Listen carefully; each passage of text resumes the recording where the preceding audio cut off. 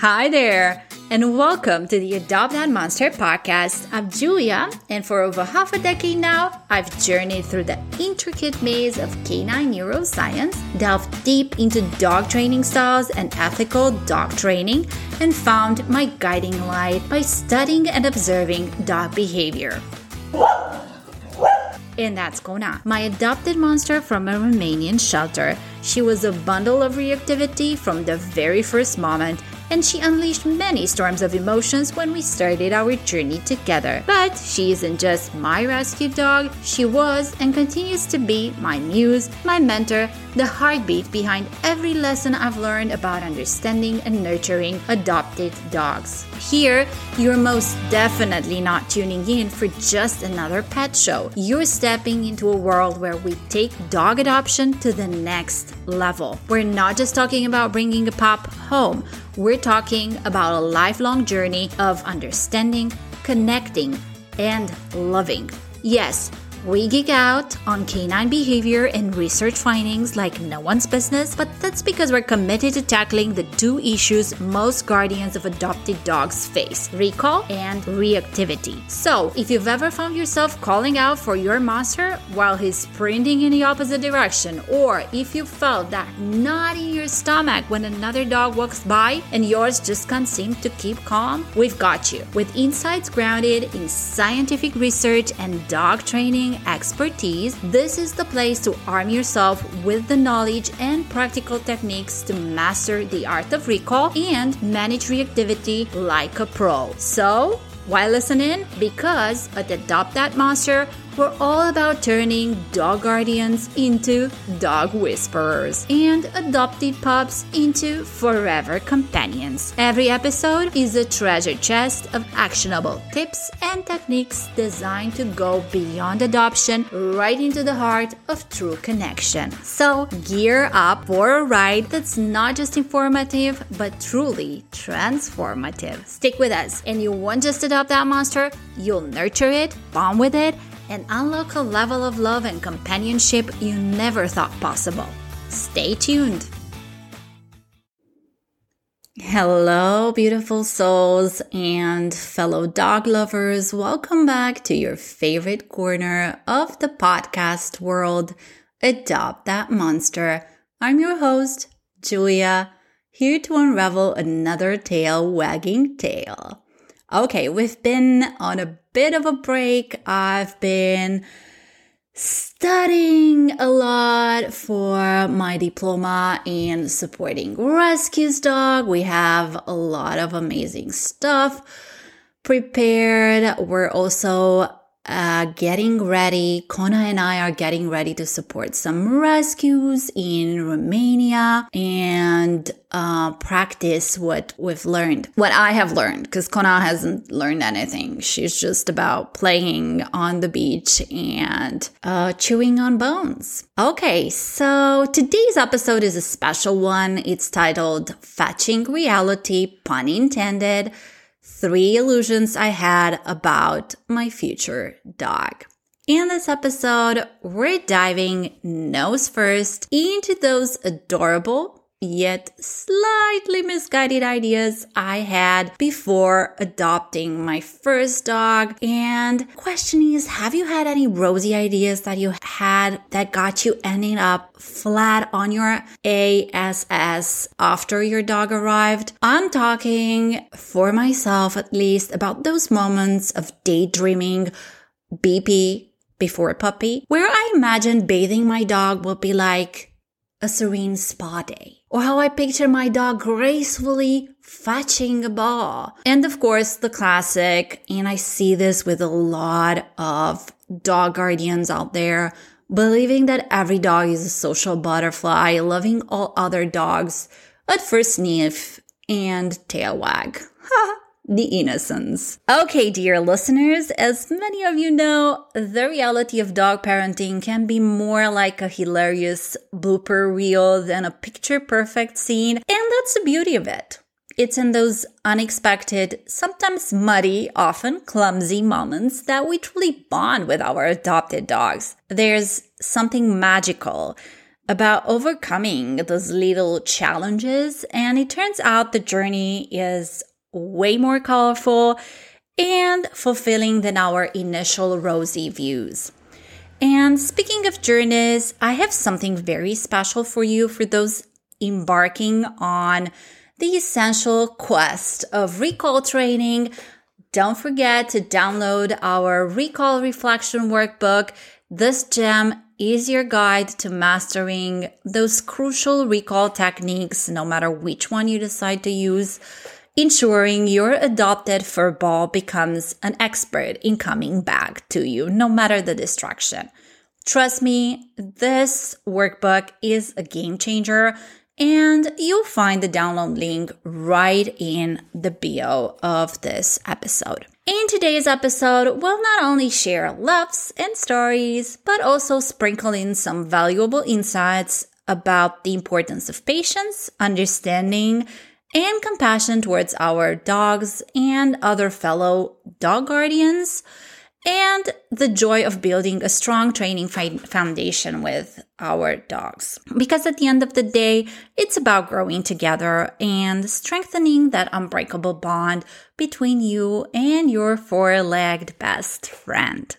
So, are you ready to shed those rose-tinted glasses and embrace the wonderfully wacky world of dog adoption? Let's embark on this journey of discovery and chuckles with Fetching Reality. 3 illusions I had about my future dog. Here we go. Let's start with the splash. Literally. The first illusion that I told myself was bathing my dog will be easy. I always picture dog bathing as this serene, almost cinematic moment. I even remember when I went shopping to prepare for Tonks' arrival in Vienna, and my friend who has a golden retriever came over to share the happy, thrilling moments of getting ready for my first dog. And as I showed her everything, we got to this washing up bowl. Maybe it's called a basin, maybe basin. I think basin is like the American English word, whereas washing up bowl is probably the British English version. Anyway, it's this big bowl, this plastic bowl. The dog would definitely fit in it. And she asked me, so what is this for? And I naively told her to wash the puppy. Duh. And she looked at it and she smiled, a very sympathetic smile, and then she said something like, oh, okay. And it only hit me later why the look on her face was more like, there's gonna be a rude awakening here. In my head, the film was the following: a serene bathroom, fluffy towels, a calm dog sitting patiently in the basin as I gently scrubbed her clean. Sounds picturesque, right? Well, reality was more of a slapstick comedy, something like this. A puppy, my beloved scruffy Tonks, freshly lathered in shampoo, seizing the perfect moment to dart out of the bathroom. The door, newbie mistake, left ajar, was her gateway to freedom. What followed was a high-speed chase around the house with Tonks joyfully shaking off suds in a spectacular soapy display. My living room transformed into a frothy mess, and I stood there, part amused, part bewildered, realizing this was nothing like the tranquil scenes I had imagined. This was nothing like the social media reels and videos of calm dogs sitting patiently, eyes closed, as you gently scrub them clean. And for all you dog guardians out there, I'm sure you know what I'm talking about. I think those dogs who actually love being bathed are super rarities. In my case, in Kona's case at least, she is obviously so uncomfortable. Tonks was uncomfortable as well. The look in Kona's eyes is like she feels betrayed. She just wants out. She is patient with me. But I know that given the opportunity, she would much more rather be scrubbing her back on the grass at the park in some sort of dead animal. Squirrels are her favorite, but she will take a dead rat in a pinch.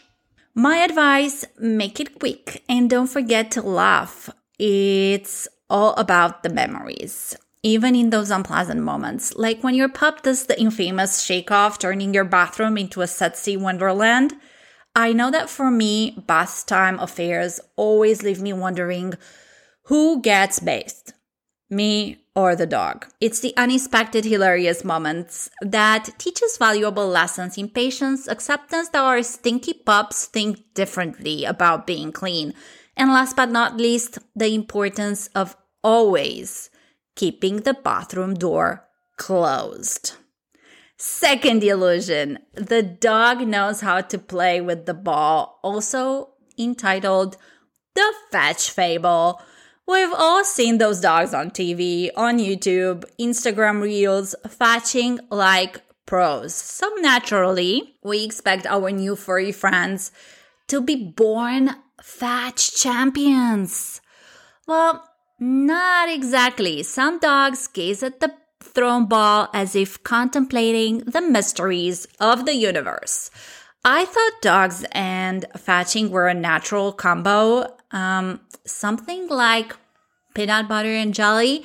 Well, not with my two dogs. When I first introduced Tonks to a ball, expecting a fun game of fetch, she took one look at the ball, then at me, and decided the best course of action was to hide behind the shoes in the hallway. And I called my friend, all desperate, the friend with the golden retriever. Avril, the golden retriever, was the first dog I ever cared for. I did dog sitting for my friend on occasion. And the only example of a dog I had like close contact and where I was given the opportunity to actually explore around personality of a dog, observe the dog.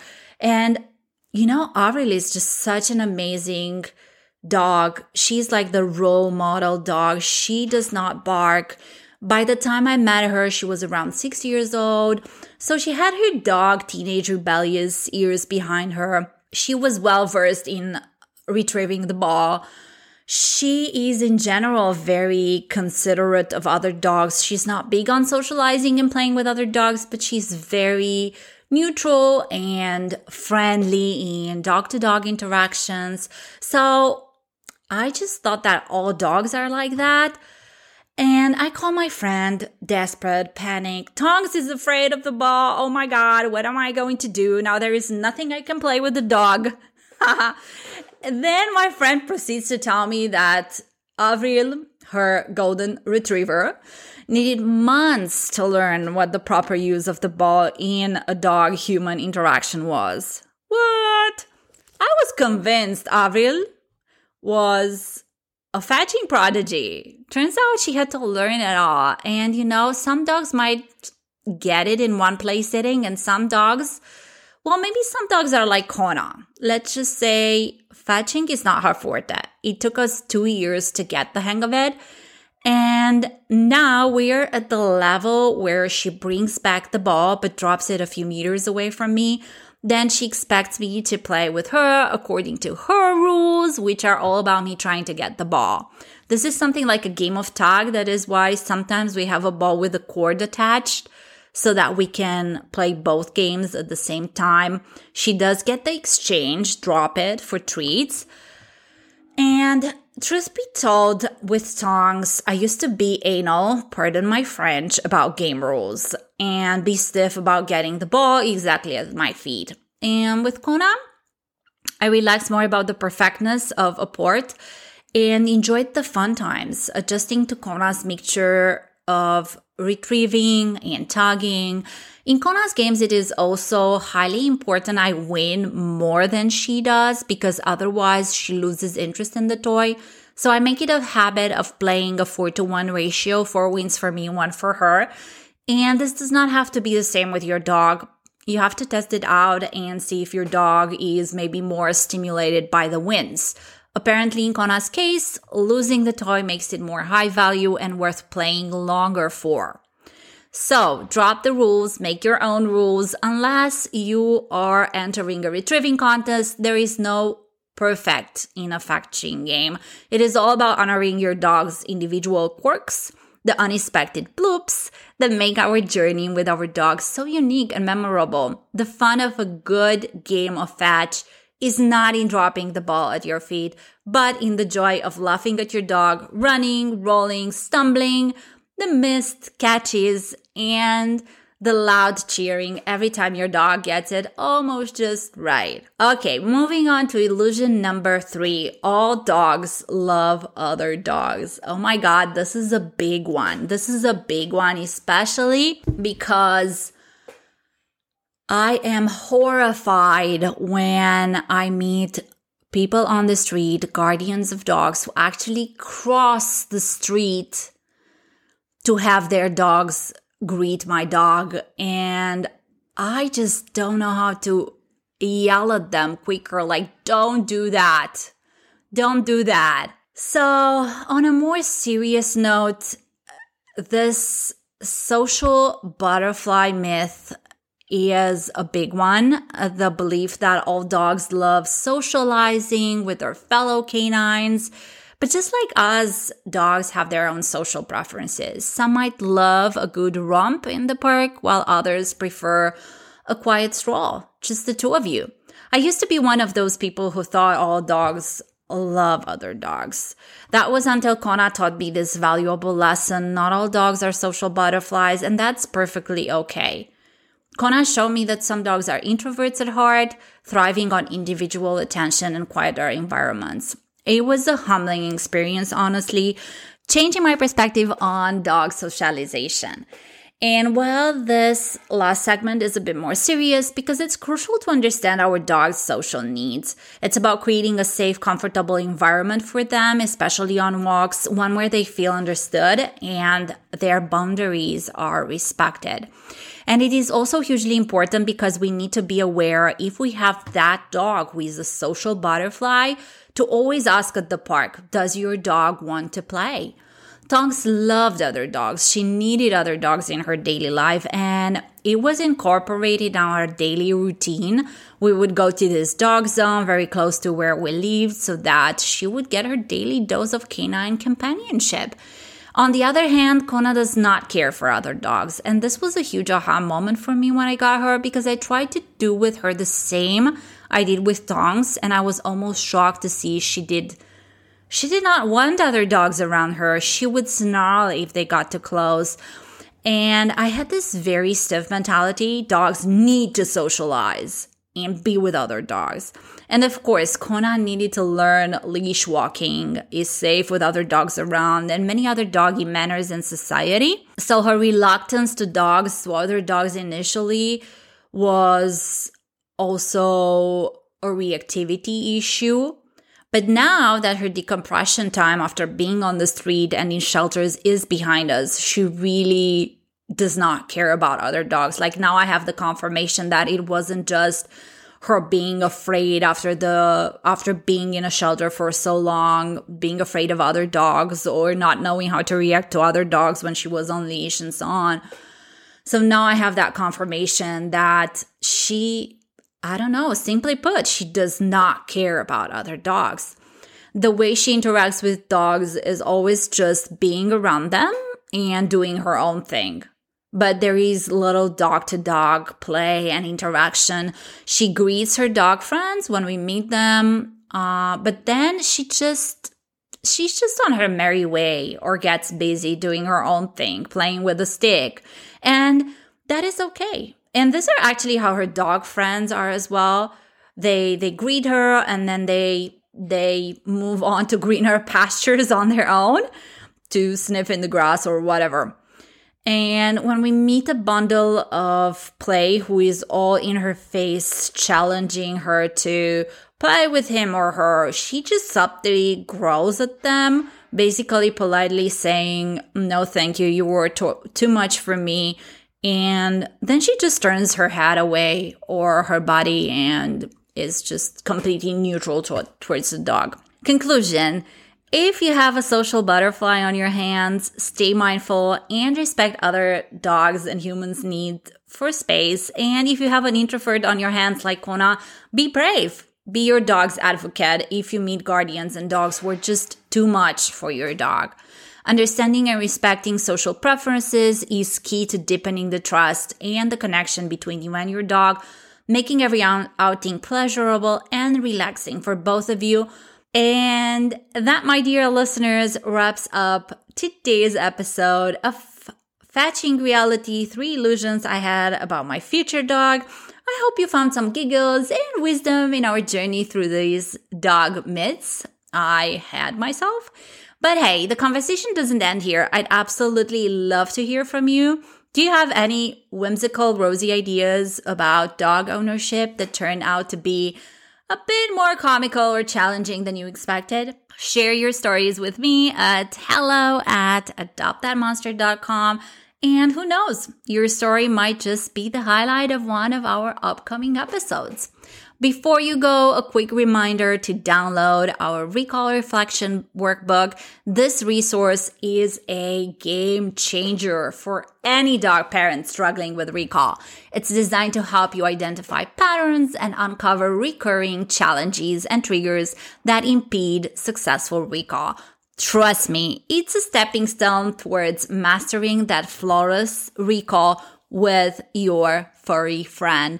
You can find the link to download this invaluable workbook right in the episode description. And don't forget to keep tuning into Adopt That Monster for more heartwarming, humorous, and educational content.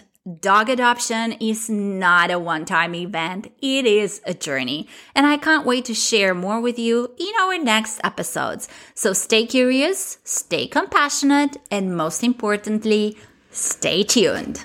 If you love this podcast episode, don't forget to hit the subscribe button. And if you absolutely love this episode, please follow our social media accounts. We have a Facebook page, an Instagram account, and we are also on Twitter at Adopt That Monster. We have a YouTube channel. We are on Amazon Music, and you can find all the links in the episode description below. We intend to bring you valuable content that will support you and your dog blossom and thrive as a team on your bonding journey. Remember, here we go beyond adoption into the heart of connection. Thank you for listening to the Adopt That Monster podcast, and thank you for being committed to up-leveling the relationship you have with your dog by becoming the best version of your human self. Until next time.